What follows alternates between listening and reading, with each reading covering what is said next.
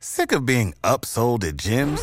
My guy, you're currently a base member? For $90 more, I can upgrade you to our Shred membership. For $130 more, you'll be a Swole member. And for just $300 more, you'll reach Sweat Platinum. At Planet Fitness, you'll get energy without the upsell. Never pushy, always free fitness training and equipment for every workout. It's fitness that fits your budget. Join Planet Fitness for just $1 down and $10 a month. Cancel anytime. Deal ends Friday, May 10th. See Home Club for details. With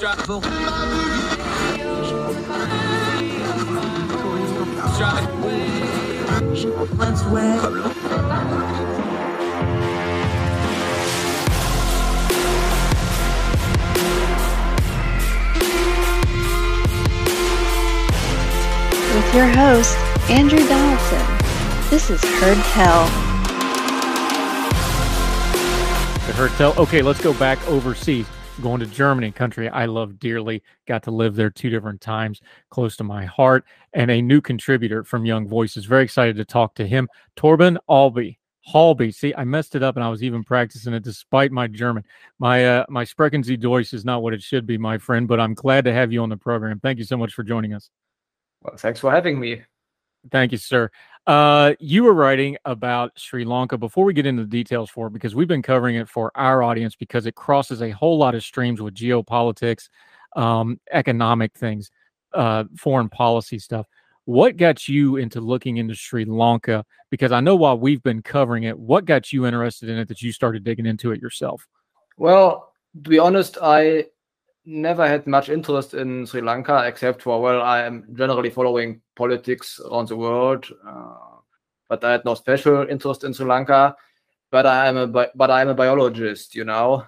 Of course, I followed the news about the current crisis in Sri Lanka, and then I heard that organic farming was related to it, because there was a ban on organic farming in April of 2021. Which contributed to the whole crisis. As a politically interested biologist, I like to criticize organic farming, not as a luxury, but I criticize the idea that it would be able to feed mankind, basically. And I admire science, and I admire the progress that has been made in food production, if you consider artificial fertilizers and pesticides. And I think those are, some of the best inventions in the history of mankind. And then you have these people, these organic farming universalists, so to speak, who just want to get rid of that for ideological reasons. And that really bothers me. Now, you say you're a biologist. People are going to well, what's that got to do with politics? Well, it has quite a bit to do with it, but let's get the nomenclature right, because when you see organic, people think organic like the label they see at the supermarket, something is organic. Organic farming in and of itself isn't new, because farmers have always, they raise their livestock, then they use the manure for the livestock to fertilize their field. That kind of organic stuff has been going on for centuries. That's all healthy stuff. When you're talking organic farming in a bad sense, when it comes to things like Sri Lanka, though, this is a new use of the word organic, isn't it? Where they're trying to just strip away any kind of advancements in technology. Just walk us through the nomenclature as a biologist for a minute, what you mean by this kind of organic. Yes, you're right. Traditional farming was organic. People had no choice, basically. They would farm very ineffectively, backbreaking labor, without machines, without artificial fertilizer. Well, this kind of gradually started to change. For example, people started to use guano. I don't know how it's pronounced in English. It's like bird shit, basically. Yeah. And it was like a very effective fertilizer. For example, during the colonial age that it was discovered, and for most of the industrial age, it was used to fertilize fields. There were even wars about some islands which contained a lot of that. But then there was a German chemist, Fritz Haber, developed an amazing method to get nitrogen out of the air. As you know, nitrogen is the main constituent of air, but it's molecular nitrogen, N2, which is not very reactive. And then he figured out a method to to combine it with hydrogen to produce ammonium in the end, which you can use to fertilize. And this changed everything, and well, it helped to even sustain the population in the world that we have today. And of course, the other important development were pesticides. Before pesticides, you would have farmers used to do it by hand, but eventually you would have machines to do it. Pesticides kind of do away with that need to put that much labor into getting rid of all those harmful other plants which would compete with your food plants. Yeah, and basically what they did was when you can fertilize and you cut down on pesticides, which cuts down, you're increasing the yield exponentially. People can grow a lot more crops and they can do it more sustainably and they can get more. They're going to know what they're going to get out of each crop, that sort of thing. So fast forward to Sri Lanka. The government in Sri Lanka in 2021 starts cracking down on organic farming. Now, this is a country that's already impoverished to start with. But when they started to crack down on this organic farming, and again, not natural farming or cyclical farming, we call it in English. I don't know what they call it in Europe, but I can smell the smell right now driving through the German countryside. They still organically fertilize in a lot of places. In Sri Lanka, the government started intervening and pushing for this new organic farming, they called it, where they didn't want the fertilizer and they didn't want the pesticide. What happened in Sri Lanka that started a lot of the tragedy that we're seeing now? Well, in Sri Lanka, they decided to do basically an overnight ban for the import of inorganic fertilizer as well as synthetic pesticides like glyphosate. So it was just banned, so people couldn't import it anymore.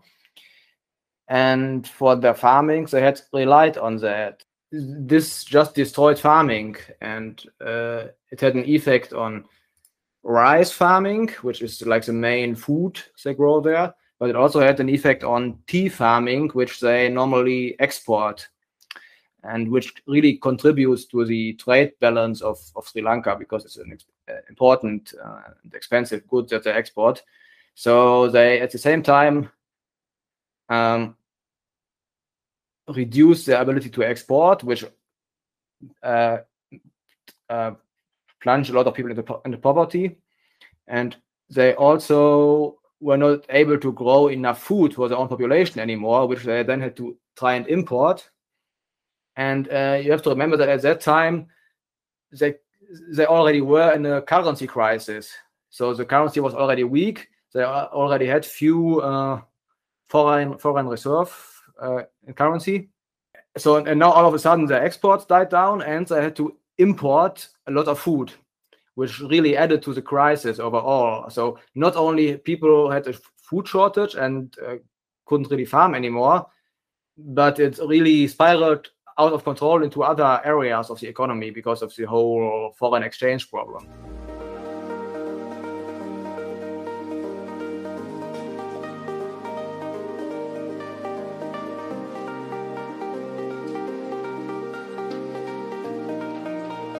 You know how to book flights and hotels. All you're missing is a tool to plan the travel experiences you'll have once you arrive. That's why you need Viator. Book guided tours, activities, excursions, and more in one place to make your trip truly unforgettable. Viator has over 300,000 travel experiences to choose from. Everything from simple tours to extreme adventures and all the niche, interesting stuff in between. So you can plan something that everyone you're traveling with will enjoy. Real traveler reviews give the inside scoop from people who've already been on the experiences you're considering. So you can plan with confidence. Free cancellation helps you plan for the unexpected. And 24/7 customer support means you can travel worry-free. Download the Viator app now and use code Viator10 for 10% off your first booking in the app. Find travel experiences for you. Do more with Viator. Save big on brunch for mom, all in the Kroger app. Get 16-ounce packs of flavorful Angus 90% lean ground sirloin for $4.99 each with a digital coupon. Then buy 2, get 2 free on 12 packs of delicious Coca-Cola, Pepsi, or 7-Up, all with your card.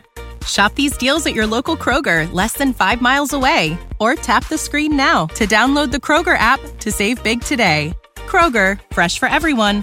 Prices and product availability subject to change. Restrictions apply. See site for details. Because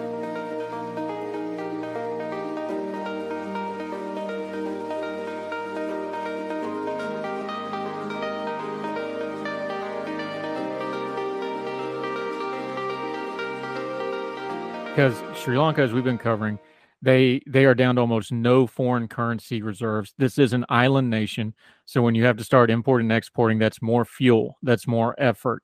The food shortage problem, of course, raises prices on everything else. The fuel shortage means you can't make food. When you can't produce your own food in a country, especially an isolated country, an island country that's already impoverished, that's a domino that is just basically the worst possible thing to have happen to an economy, especially one that was already under stress, as you pointed out. Exactly. And before that ban, they could produce all the foods they needed, at least when it comes to rice. Of course, they would have imported other foods to some degree, but rice, which was the main food for them, they were self-sufficient on that, as long as they still had fertilizer, as long as they still had real pesticides. And ironically, the whole scheme of just banning the import of these things was supposed to save the currency, and it was supposed to save the foreign reserves, the foreign currency reserves, because someone looked at the balance and saw that each year they import a lot of fertilizer and they import a lot of pesticides, and then they thought, let's just ban it. So we no longer have to import all that stuff, and we will no longer have to pay for it and lose our remaining foreign currency. But of course, that's not how it works, because in the end, it costs them much more. They were no longer importing it, but then they couldn't grow enough food and they couldn't grow enough tea to export. So it was a bad decision for the balance overall. Yeah, Torben Holby joining us. And the thing about this is we know that the current government, well, the now ex-government, because they've had to flee, the government in Sri Lanka had a lot of issues. They had some nepotism, they had incompetence, they had corruption. But the international community, there was a lot of cheerleading for this rule when it first came into place, wasn't it? Yes. If we talk about organic farming, and I don't mean organic farming in the sense that, some wealthy people just buy it as a luxury. This is just a market, I would say. I'm not talking about organic farming as a universal idea where people want to turn all farming organic. And there are some scholars and activists around the world, many in the West, but also in other countries, who, they think it would be a really good idea to just scrap conventional farming entirely. And they're lobbying for this in different ways. In the West, politics is quite complex, and a lot of interest groups have some interaction. So you couldn't just ban organic farming overnight. What you will have in the West is two things. You will either, these activists and scholars will either try to go for limits, which means, for example, you have a limit on nitrate, which you can emit into the environment as a farmer. And since mineral fertilizer will contain nitrate, you will easily go over that limit. So this is kind of like an indirect pressure against conventional farming. And this is the cause of the current Dutch farmers' protests in the EU, because the EU has these limits. And Dutch farming is very intensive. Even though it's like quite a small country, they are feeding a lot of Europe, basically, because they have very efficient, intensive farming. And all those other European countries, it's kind of the problem if you have a union of a lot of countries and they are very different.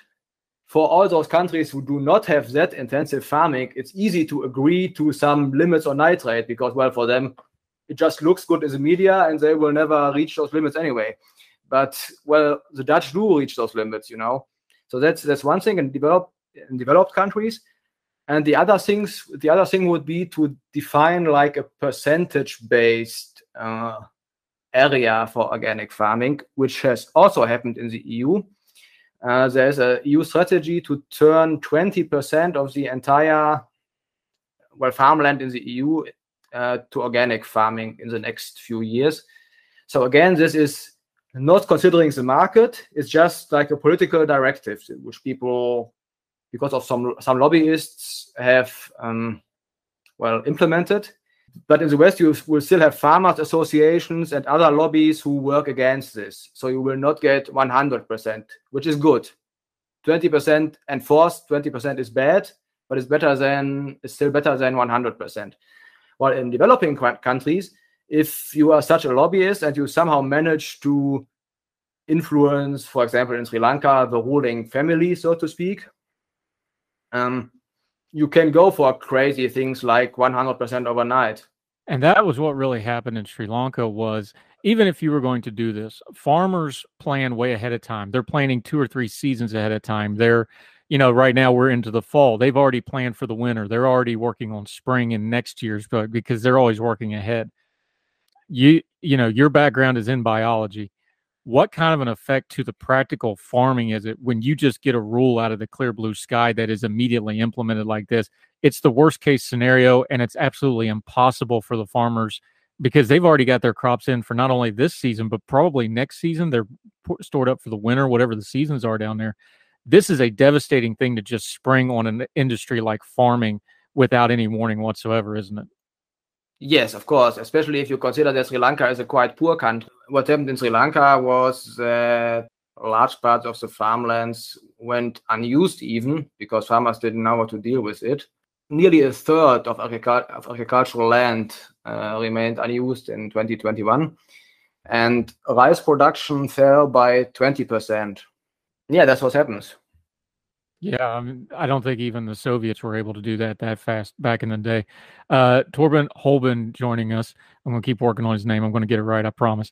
He's got another example in the piece from neighboring to Sri Lanka over in India. We're going to talk about that real quick. Continue to talk about the organic mission, kind of where the politics and the practical aren't matching up. Our friend Torben Holbe over in Germany will continue on Heard Tell right after this.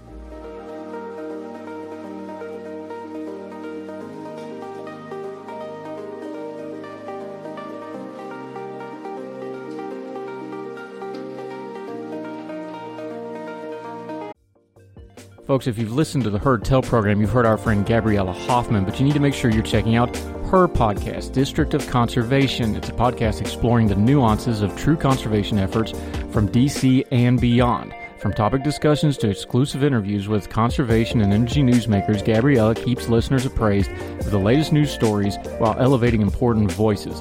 Listen to District of Conservation on Apple Podcasts or wherever podcasts are played.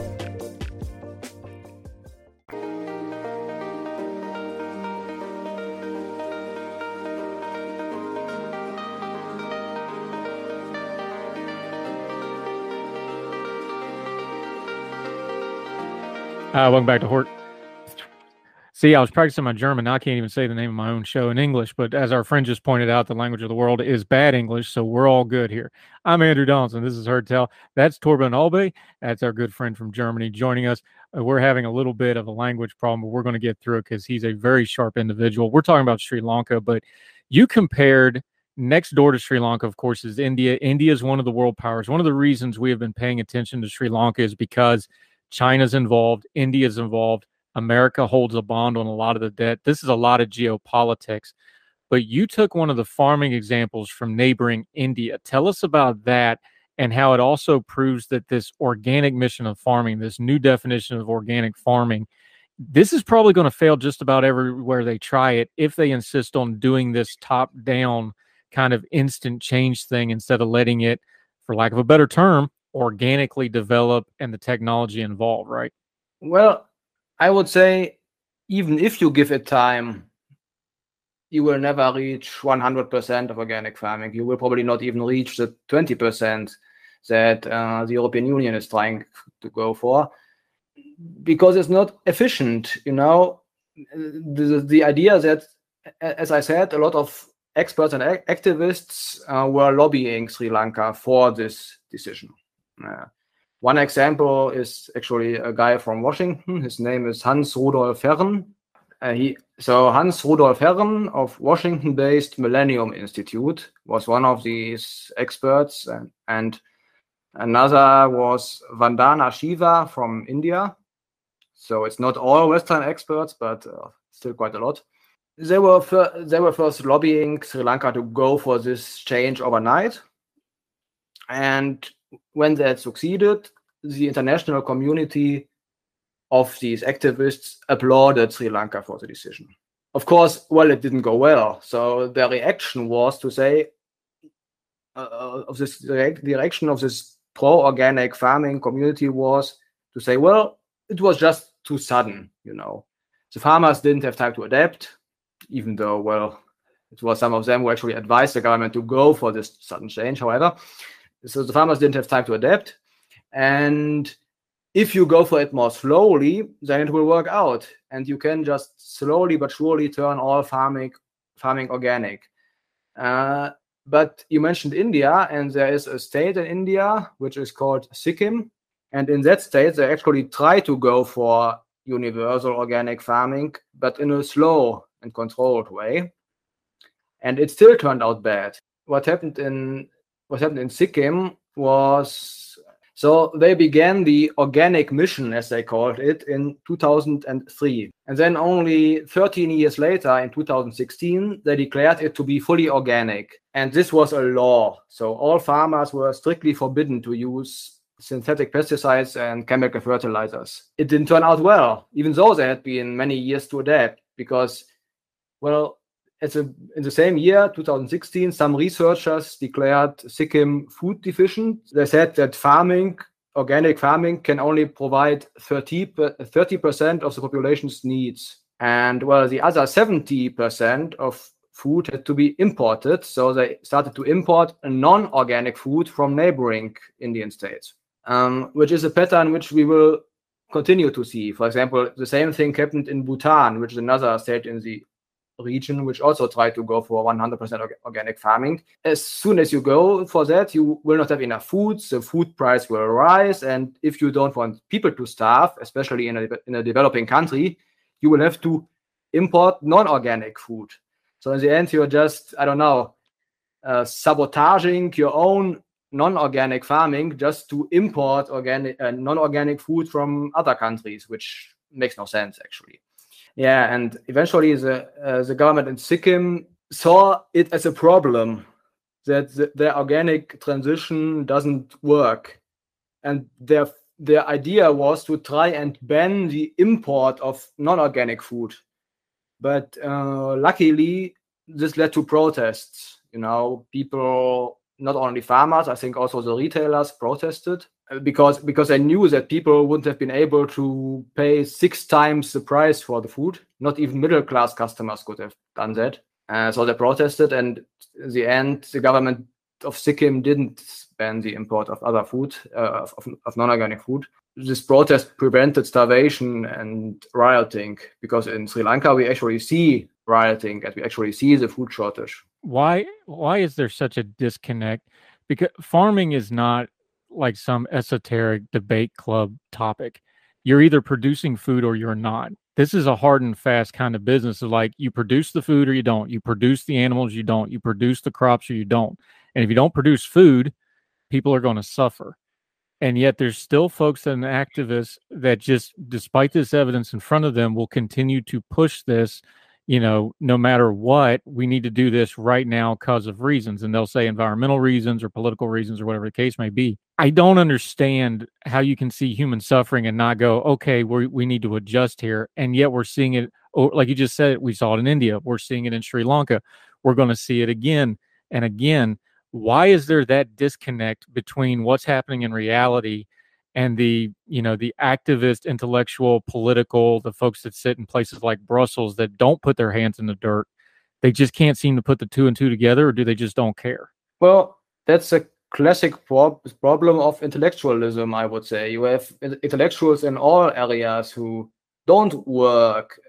It's not just farming, You have people whose only job is to criticize those who do work. And if you then succeed in your criticism and, some measures get taken, some political measures, the only thing you can do is, keep criticizing because it's your job, So you kind of have to keep criticizing until all the limits for nitrate and all the other stuff is so problematic, so impossible to keep that entire systems collapse. So this class of intellectuals is a huge problem. Another problem is, at least in Western systems, as I said, you still have farmers' associations who kind of work against that, which is good. But in politics, this is all about compromise. If you have one side who asks for some limits on nitrates, for example, and you have the other side who says, oh, let's have no limit, the normal political process will result in some compromise, which is in the middle. So you have some sort of limit. And then a few years later, there will be the same discussion again. So the activists will ask for higher limits, and then the farmers will say, oh, no, let's keep the current limits. And then, another compromise, This is a problem with politics that is not about who knows what's best, because that would be the market. In the market, if farmers were just in the market, they would know for what cost they can produce how much food and where to sell it, and the customers would know how much they want to pay. But in politics, it's not about that. In politics, it's about, who has a lobby, who has power, and then you work on some sort of compromise between these people. What should we gather, though? Because like you said, the richer countries or richer individuals that want to do organic farming, they're more than capable of going out, buying some farmland and doing this to their heart's content. What should we take away? The fact that European countries and other countries, they seem to converge on a place like Sri Lanka that's already got problems and that are susceptible, and let's just call it what it is. They're kind of being victimized here with this. They're getting guinea pigged on stuff like this. Just on a moral level, I find that to be very wrong, but also on a policy, if you really want to advocate for your thing, why would you try it in somewhere that's probably doomed to fail anyway because of the circumstances? This really feels like they took advantage of Sri Lanka on multiple levels here to me. Does it to you? Yes, to me it feels like a sort of colonialism. I dislike the word because so many leftists use it, for all sorts of things. but in that case, it really is like that. You have wealthy, powerful people in the West, but in the West they are making slow progress. Progress from their point of view, because in the West politics is more complex, more integrated, and other people also have a say. So instead, they go to places where it's easier to influence politics. To a degree, they really believe in it. Of course, there's money in that. There's money in that too. If you, for example, produce organic fertilizer or something like that, then of course, if you can influence political decisions so that you will sell more of it, you will make money. But that's not all of it. I think they're really just convinced that this would be good for the world, and they make a living from telling people that would be good for the world. So that they have to keep going. They have to keep it running. What's a practical thing we can talk to? Put your biology hat on for just a second. What's something practical here? Because really the problem with this is when you come in with a top-down regulatory thing like this organic farming, what we really need to do if we're worried about feeding people, which should be the first concern with farming, is how to unleash them, not how to entangle them in something that's not going to work. Is it a policy answer? Is it a public pressure answer? Is it highlighting this failure and dealing with it in a human way? What's the path forward here to try to get some traction on this issue in a productive way, do you think? It's a good question. I mean, in the big picture, I think we as somewhat classical liberal people, we are always arguing against all the intellectuals and all those areas. But that's probably too big of a thing to address, and it will take many years, I guess, to go to the bottom of that problem, and it will not help. It will not help with the current debate. So, the science is quite clear. The science is clear. Plants will need nutrients. And if you don't get those nutrients to them in an efficient way, they will not grow as efficiently. Same for pesticides. If your plants are always beset by some sort of, insect or whatever, that will take away from the total nutrition this plant can provide, and it might even kill the plant. You can also look at history. You can see how in the past, from the same field, people were able to get far less food than they can now. And if you look at European history, you will see a lot of episodes where there was starvation because the harvest failed, and these are things that we no longer have because of fertilizer and because of pesticides, because of progress, technological progress. This is one argument that I would make, but to some degree, the whole culture of arguing is intellectual in itself. You know what I mean? It's always about, this notion that you could come up with some solution to very complex problems, that you could come up with some solutions in some sort of abstract level where some smart people discuss. While I think in truth, the solution is with the people on the ground, the people who do the farming, who have the practical experience. But they are not intellectuals. They will not join any discussions in any proper way. And even if they would, it's not some sort of information that you could put into words. The knowledge where to plant what and how to fertilize your field and all of that. It's not good for intellectual debate. So what I would try to argue is to just leave it to the people who know how to do it. That's what I would at least try to do, even though I think with the current culture of debate, it will be difficult. Leave it to the people that know what they're doing is such a simple concept, and yet we develop entire political ideologies to make sure we don't do that very thing. Isn't that amazing? Humans are an amazing species because that's exactly what we do. Our friend Torben Holbe from over in Germany has been joining us. Fantastic conversation. We really appreciate your time today. Again, the suffering in Sri Lanka is horrible. Please make sure you keep up to date with what's going on with those folks. My friend, until we hear from you again, let folks know what you have going on, where they can follow you. We're going to link to your piece in Town Hall. Please read the whole thing in its entirety. We always tell folks, but let folks know where they can follow you and what you have going on until we talk to you again. Sure. You can follow me on Twitter. Yes, it's just Torben Halbe. Now that it has been said so often, you can actually go for that. So my name is just Torben Halbe, without any spaces or anything. And I recently joined a think tank in Berlin, which is called Ego Institute. We want to go for the individualism. So it's quite new still, but the address is ego/institute.org. As of now, it's all still in German, but you can follow us there, sign up for the newspaper, and we are in the progress of translating it. It's just still a very young thing. Yep, and we can always Google Translate until then. Torben, my friend, very much appreciate your time. Thank you so much for joining us. I look forward to talking to you again in the future. Best of luck with the new think tank, and we'll speak again real soon, my friend. Thank you for your time. Same. Thank you, and goodbye. Thank you, sir.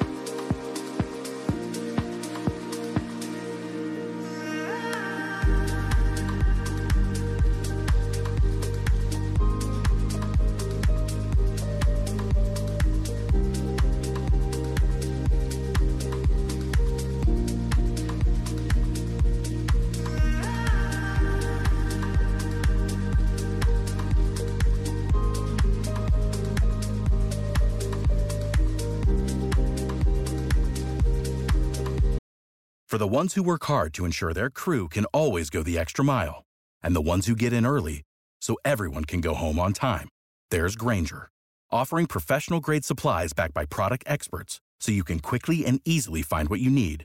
Plus, you can count on access to a committed team ready to go the extra mile for you. Call, click Grainger.com, or just stop by. Grainger, for the ones who get it done.